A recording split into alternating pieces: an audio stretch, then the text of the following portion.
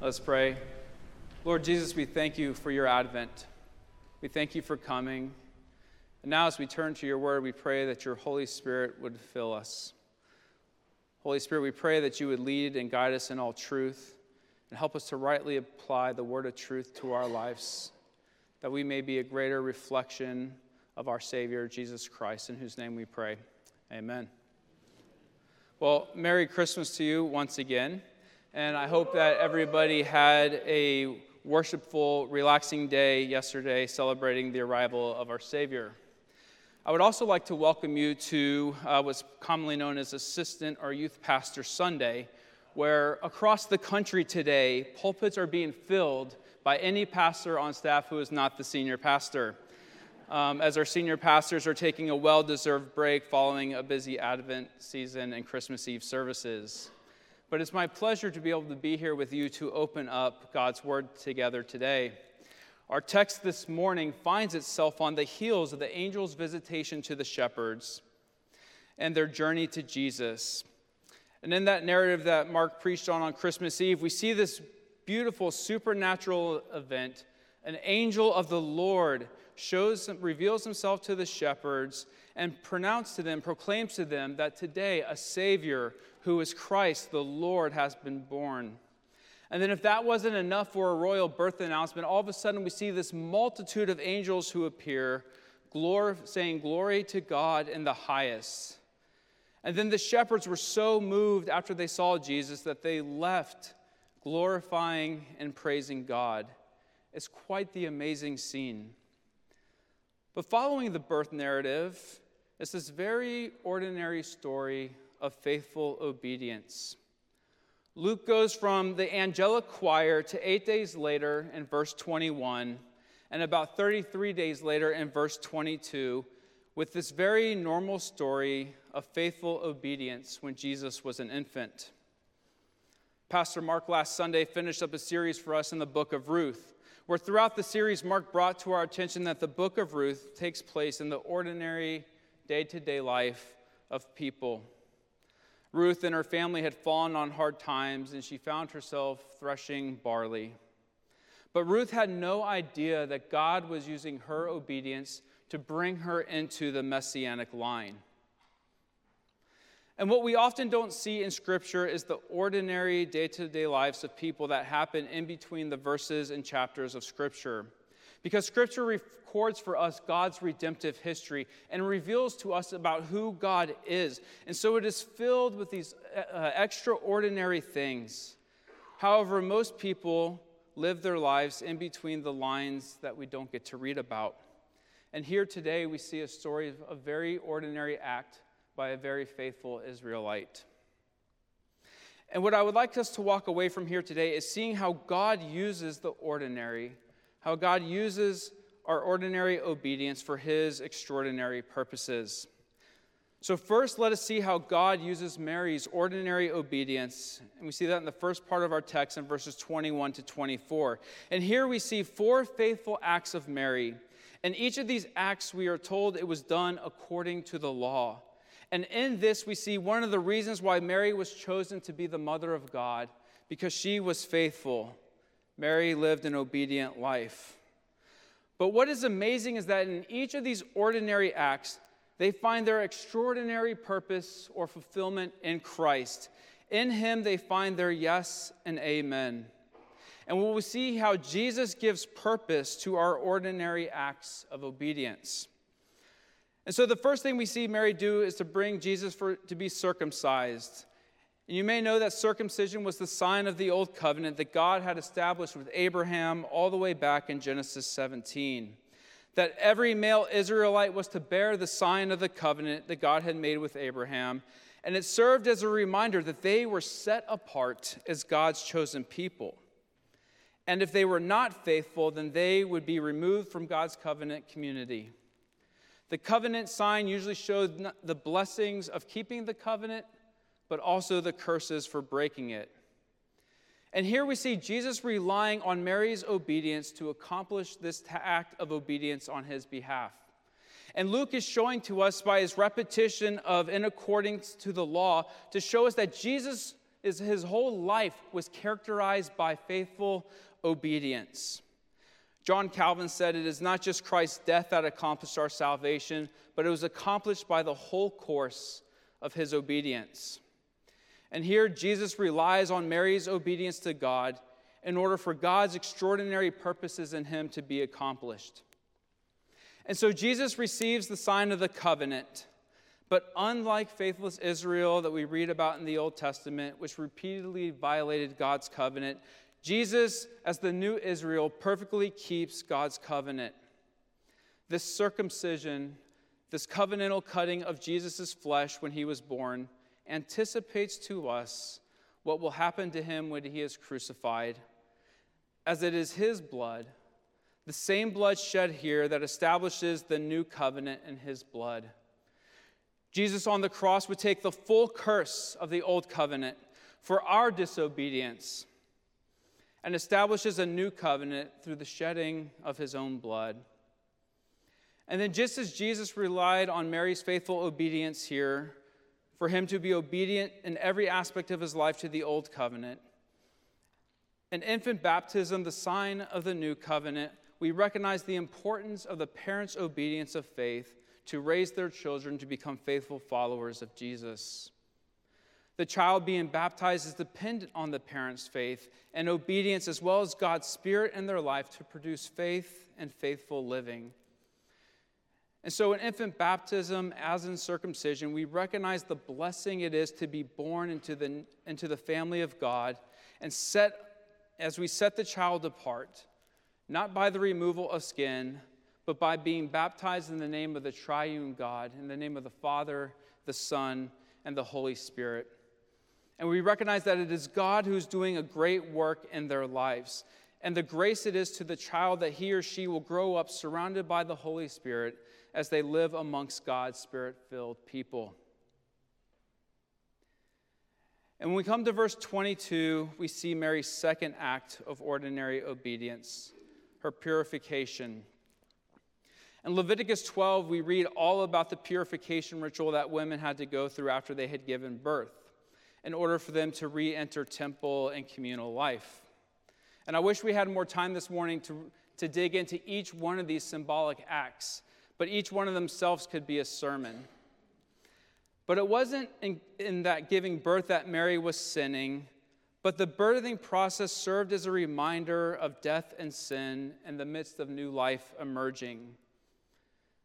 The loss of blood and fluid from the body reminded them of their mortality and the reality of the broken world that we live in.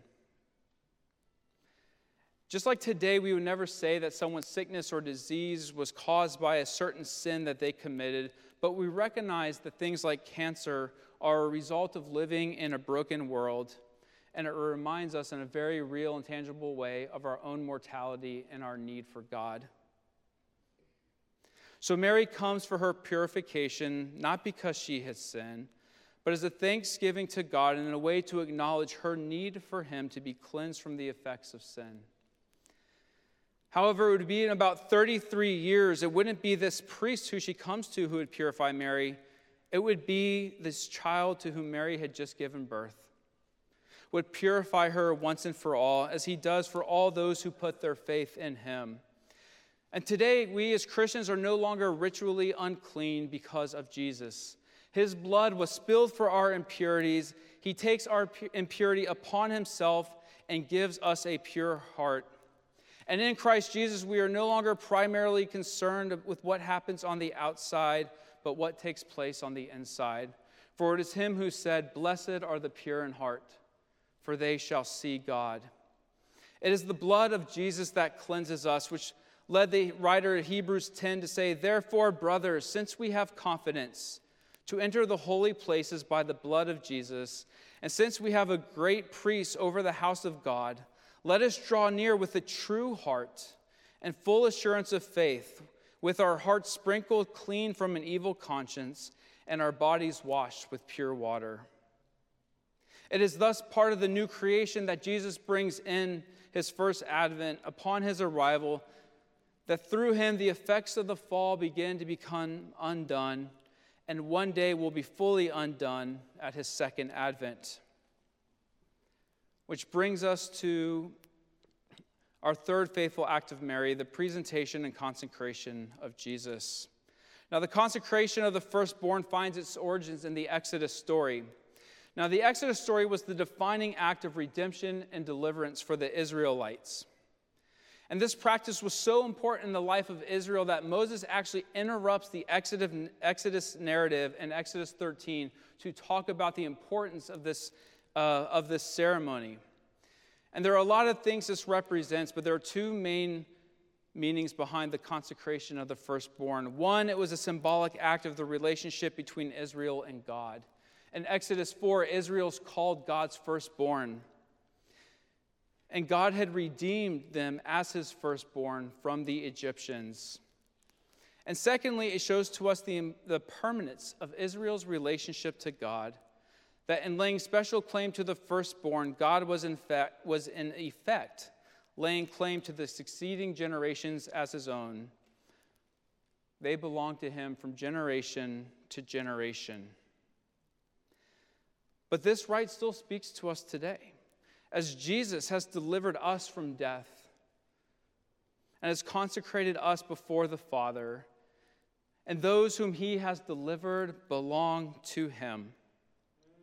And when we put our faith in him, when we confess him as Lord, we belong to Jesus. But he delivers us not with the blood of a lamb, as God did in the Exodus story, but by his own blood. And our obedience to him as a response to his grace and love in our lives. And now we, as brothers and sisters in Christ, as the family of God, all share the same eldest brother, the only true naturally born one, Jesus Christ. And then we see Mary's fourth act of obedience, the sacrifice. Mary offers a sacrifice to complete her purification. But let us not miss the irony here of Mary offering an animal sacrifice for her purification after giving birth to the one who would be sacrificed for her. The writer of Hebrews calls our attention to the fact that while the sacrificial system pointed us towards Jesus, the blood of animals could never actually take away our sins. And this concept would apply to Mary's sacrifice here. Here she offers the sacrifice for her purification. However, it is this little boy, barely a month old, who by his death would ultimately provide for her purification, would be the sin offering for her redemption. He, rather than this priest before whom she stood and presented her sacrifices that day, would become the true high priest who would sit down at the right hand of the Majesty in heaven, making intercession for her and for us. As we see here in the life of Mary, Jesus provides purpose to our ordinary. Our ordinary acts of obedience are about being faithful in the day-to-day aspects of life, with hope and anticipation that God the Father, through Jesus Christ, will redeem every single one of them, which has led Paul to write in Colossians 3:17 that whatever you do, in word or deed, do everything in the name of the Lord Jesus, giving thanks to God the Father through him. Every action that we do as followers of Jesus have purpose because of him. There is no meaningless work in the life of the Christian. Every opportunity is an opportunity to follow Jesus more closely and to become more like him. And sometimes we can look at our work and have trouble finding purpose, whether you work in an office job or work with your hands. Perhaps your work is keeping your household running. Maybe you find yourself tired from all the running around that needs to get done, or all the running around that just got done for the Christmas season. Maybe you're having trouble finding purpose in what you're doing at school. But as a follower of Jesus, everything you do has tremendous value because he is in it. Everything we do is an opportunity to pray for someone, to put the good of another in front of our own. Anything we do, no matter how ordinary or mundane we feel it is, has purpose because we do it in the name of the Lord Jesus Christ, who makes all things new. One of my professors in college liked to tell a story of a little boy and his family who lived on the western frontier in the 1870s. And the little boy had become tired of doing his day-to-day chores, feeling they were pointless and meaningless, as little kids often do. And his mom grew tired of his complaining. So one day she called him into the kitchen. She gave him this beat-up, dirty, broken basket and told him to go fill it with water so that she could boil some water. So she gives the boy the basket, and he runs out to the water pump, and he starts pumping the basket full of water. And he gets it full, so he picks it up, and he starts walking to his house. But sure enough, by the time he got to the door, all the water had leaked through the basket. So he goes back out to the water pump, and he starts pumping up the basket again. And this time he runs back to the door trying to make it, but as he's running, water's now flying out of the top of it.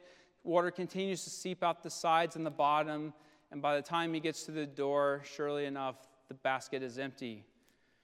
So he goes back out to the pump a third time, and this time he thinks, well, maybe if I cradle it in my shirt, it will hold the water in.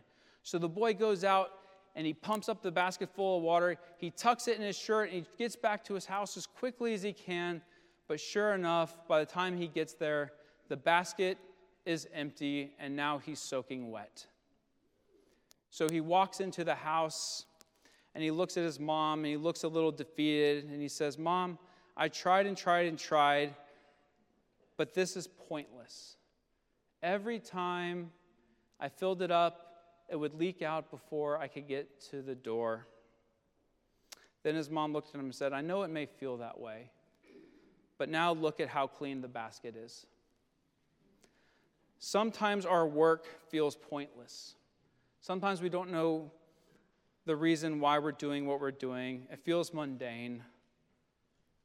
But when Jesus is in it, it never is. Because he is always cleaning us and purifying us from the inside out. Every act of obedience has tremendous purpose and value. As in the life of Mary here, Jesus provides tremendous meaning to our ordinary acts of obedience. How? Because God is always at work in us. And that's why Paul wrote in Philippians 2, to work out your salvation with fear and trembling, or in great reverence to God. For it is God who is at work in you, to will and to work for his good pleasure. God is always at work in you. Everything you do has tremendous purpose and value because he is in it. Which brings us to our second way that God uses our ordinary obedience for his extraordinary purposes, is that the Holy Spirit can transform our ordinary obedience. And here in verse 25, we are introduced to Simeon. And we don't know much about Simeon, simply that he was righteous and devout. Or another way of saying that Simeon, like Mary, lived a life of obedience, that he was faithful to the law. And he appears to be advanced in years. And it says that he had been waiting for the consolation of Israel, waiting for the God who comforts his people, which echoes for us Isaiah 40, where it says, "Comfort, comfort my people, says your God." We're reminded in this that the Lord is a God who comforts his people. But what distinguishes Simeon in our text from any other righteous and devout person in that time, and there would have been others who were faithful to God, what distinguishes Simeon here and what Luke wants to draw our attention to is that it was the Holy Spirit who was upon Simeon, who distinguishes him from any other righteous and devout person in his time. And the Holy Spirit plays a critical role in the Gospel of Luke and is the main character in Luke's second work, the book of Acts. And what Luke wants to draw our attention to is that it's the Holy Spirit who transforms our ordinary acts of obedience for God's extraordinary purposes. And we see this all over the beginning of the Gospel of Luke. It was revealed to Zechariah, an ordinary priest, that the Holy Spirit would fill his son John, even as he was in Elizabeth's womb. It was the Holy Spirit who came upon Mary to conceive Jesus. It's the Holy Spirit who prompts Elizabeth to bless Mary when she comes into her presence carrying the Christ child. After John was born, it was the Holy Spirit who came upon Zechariah that led him to prophesy that his son would be the one who would prepare the way for the Lord, and that the horn of salvation, Jesus Christ, was here. And then here, 3 times in these 3 verses, Luke mentions the role of the Holy Spirit in Simeon's life. It says that the Holy Spirit was upon Simeon in verse 25. The Holy Spirit revealed to him in verse 26. And the Holy Spirit led Simeon into the temple in verse 27. The Holy Spirit was upon him, revealed to him, and led him. And the good news for us today is that the Holy Spirit is still alive and active in the lives of God's people. But even in a greater and more profound way than he was here in the life of Simeon. For while the Holy Spirit was upon Simeon, the Holy Spirit on this side of the resurrection fills and indwells Christians today. And that is why Jesus in John 16:7 said, "It is good that I am going away. That unless I go away, the advocate, the Holy Spirit, will not come to you. But if I go, I will send him to you." And earlier in John 14, Jesus said, "If you love me, you will keep my commandments. You will be obedient. And I will ask the Father, and he will give you another helper to be with you forever, even the Spirit of truth, whom the world cannot receive because it neither sees him nor knows him. You know him, for he dwells with you and will be in you." Jesus Christ truly is Emmanuel, God with us, for he indwells the heart of every believer. And in verse 15 of John 14, we see the evidence of the life indwelled by the Holy Spirit when Jesus said, "If you love me, you will keep my commandments." The mark of a person indwelled with the Holy Spirit is a life submitted to the lordship of Christ. The mark of one who loves Jesus is one with the help of the Holy Spirit keeps his commandments to love God and to love their neighbor. This is the evidence of a life that has been transformed by the love of Christ and filled with the Holy Spirit. And the Holy Spirit still transforms our act of obedience for God's extraordinary purposes. He still indwells us, he reveals God's truth to us, and he leads us. I think sometimes we can wonder if our acts of obedience are making any difference. Perhaps you have a neighbor you've been trying to love and to reach them with the gospel, but don't feel like it's making a bit of difference.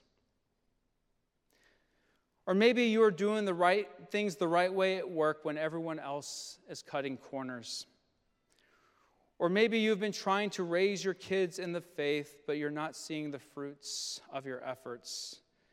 Maybe your classmates have found a way to cheat, but you have chosen not to. Or maybe your friends are gossiping about someone who you have chosen to lift up in their company.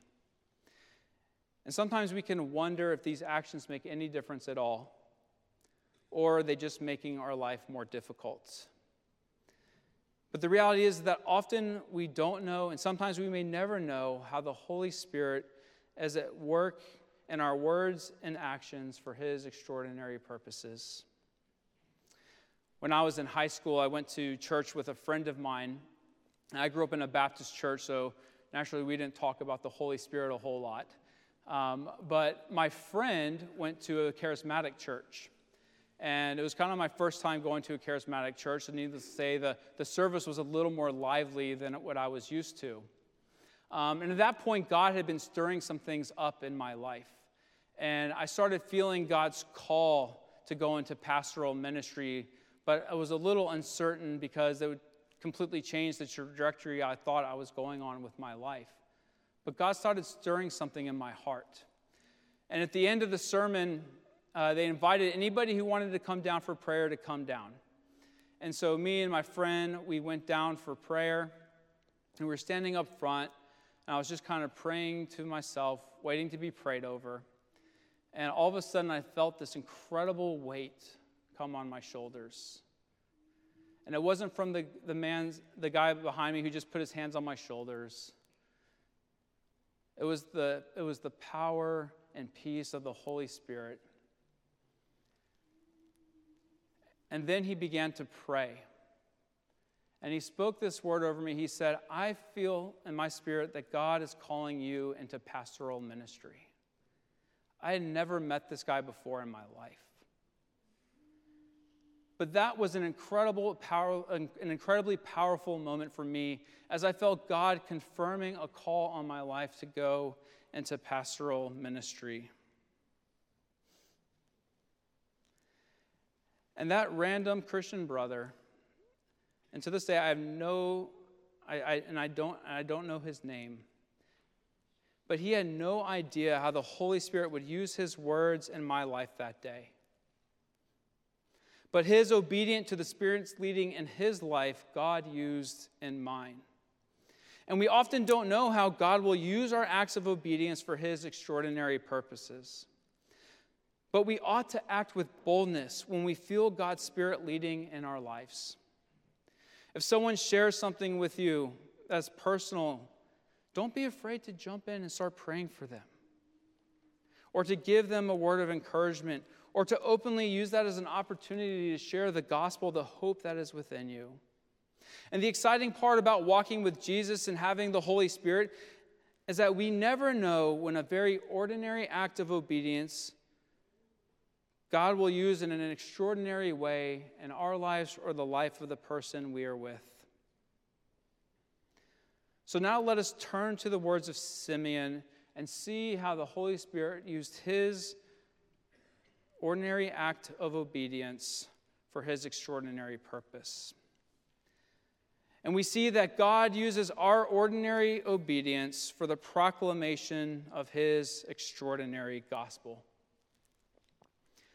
God uses Simeon here in a very powerful way to proclaim that this child is indeed the Christ, that he is the one Israel and the world had been waiting for.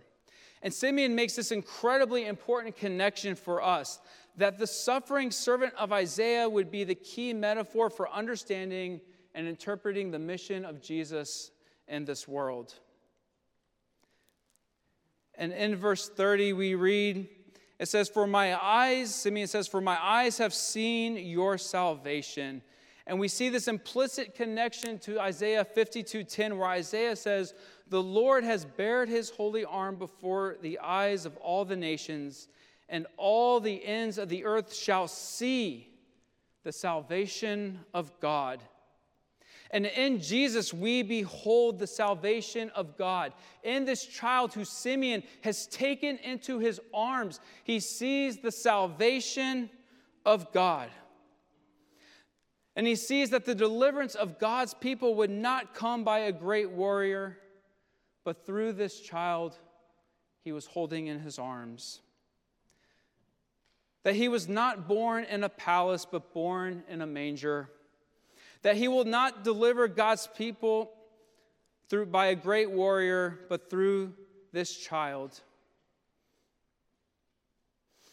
He will not deliver God's people by the sword, but by his blood. That this child will not reign from a king's throne, but by walking among his people. He will not rule by comfort and riches, but by serving and suffering. The message of the gospel is not come worship a God who is unknowable and distant, who we have to work our way towards. But the gospel is that God has come to his people, that God walked among us and bore our griefs and carried our sorrows, that he was pierced for our transgressions, he was crushed for our iniquities, and that the punishment that we deserved was upon him. And by his wounds we are healed. The gospel message is one that was seen here by the eyes of Simeon and is seen in all of those in whom the Holy Spirit dwells. That through his suffering, he absorbed our just punishment for sin, taking on the full curse of the old covenant and establishing a new covenant in his blood, whereby he is making all things new, including you and I. And that is why Paul writes in 2 Corinthians that if anyone is in Christ, he is a new creation. Or quite literally translated, behold, the new creation. Jesus bore in his body the curse of the old covenant, that we may inherit the blessings of the new.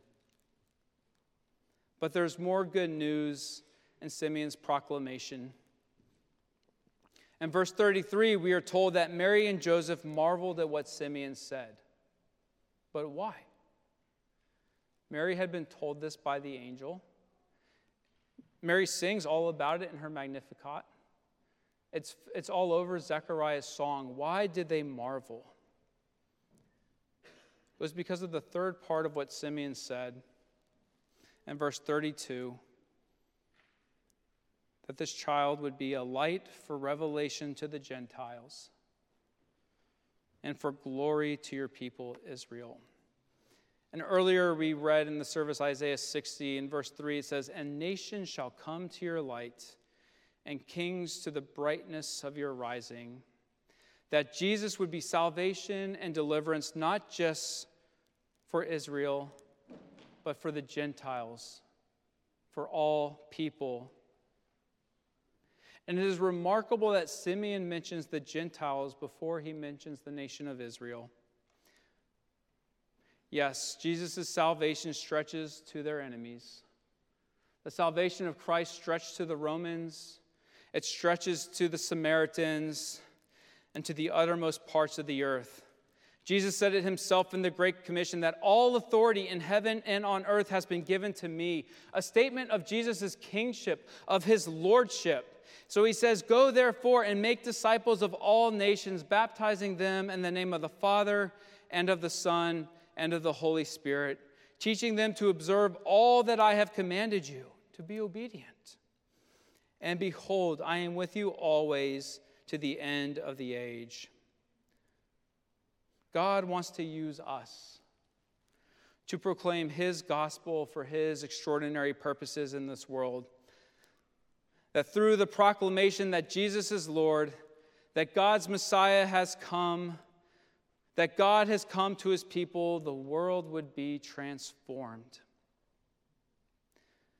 But maybe you're here today and you're looking for purpose, wondering if the mundane tasks of everyday life have any meaning or value. There is a God who we celebrate this Christmas who gives life, who gives purpose and meaning to everything we do, even the small, everyday, ordinary task, like being kind to a neighbor, going to work, or folding the laundry. Jesus gives purpose to, and the Holy Spirit can transform any act of obedience. But we won't always get it right. Sometimes we will fail. But the good news of the gospel is we don't have to get it right because Jesus did. And Jesus is not a harsh God, but one who is abounding with love and forgiveness. God loves you. Jesus loves every single one of you. Extraordinary love that God would come and walk among his people and take on the punishment that we deserved, that we could be healed, and that he would come to live inside the hearts of everyone who calls him Lord. God is at work in us because of Jesus through the Holy Spirit. Paul writes in Ephesians 2, for we are his workmanship. Quite literally translated, we are God's poetry. Created in Christ Jesus for good works, which he prepared beforehand that we should walk in them. You have tremendous value, meaning, and purpose. And God shows that to us in his coming. God wants to take your ordinary and use it for his extraordinary purposes. Ordinary obedience extraordinary God. Let's pray. Lord Jesus, we thank you that you came. God, we thank you that you provide meaning and purpose in our life, God. Lord, may we live faithful, obedient lives. And we pray, God, that you would use our obedience, God, through the power of the Holy Spirit for your extraordinary purposes in this world. We thank you, God, that you invite us, Lord, into your plan of redemption for the world. What a great privilege and responsibility. And Lord, I pray for those who may not know you, God, that they would find their ultimate purpose and meaning and value in you. Lord, that they would confess you as Lord. So, Lord, we pray that you would use our obedient acts, Lord, and you would use them for your extraordinary purposes in this world. We pray that it would be done for the glory of Jesus, in whose name we pray. Amen.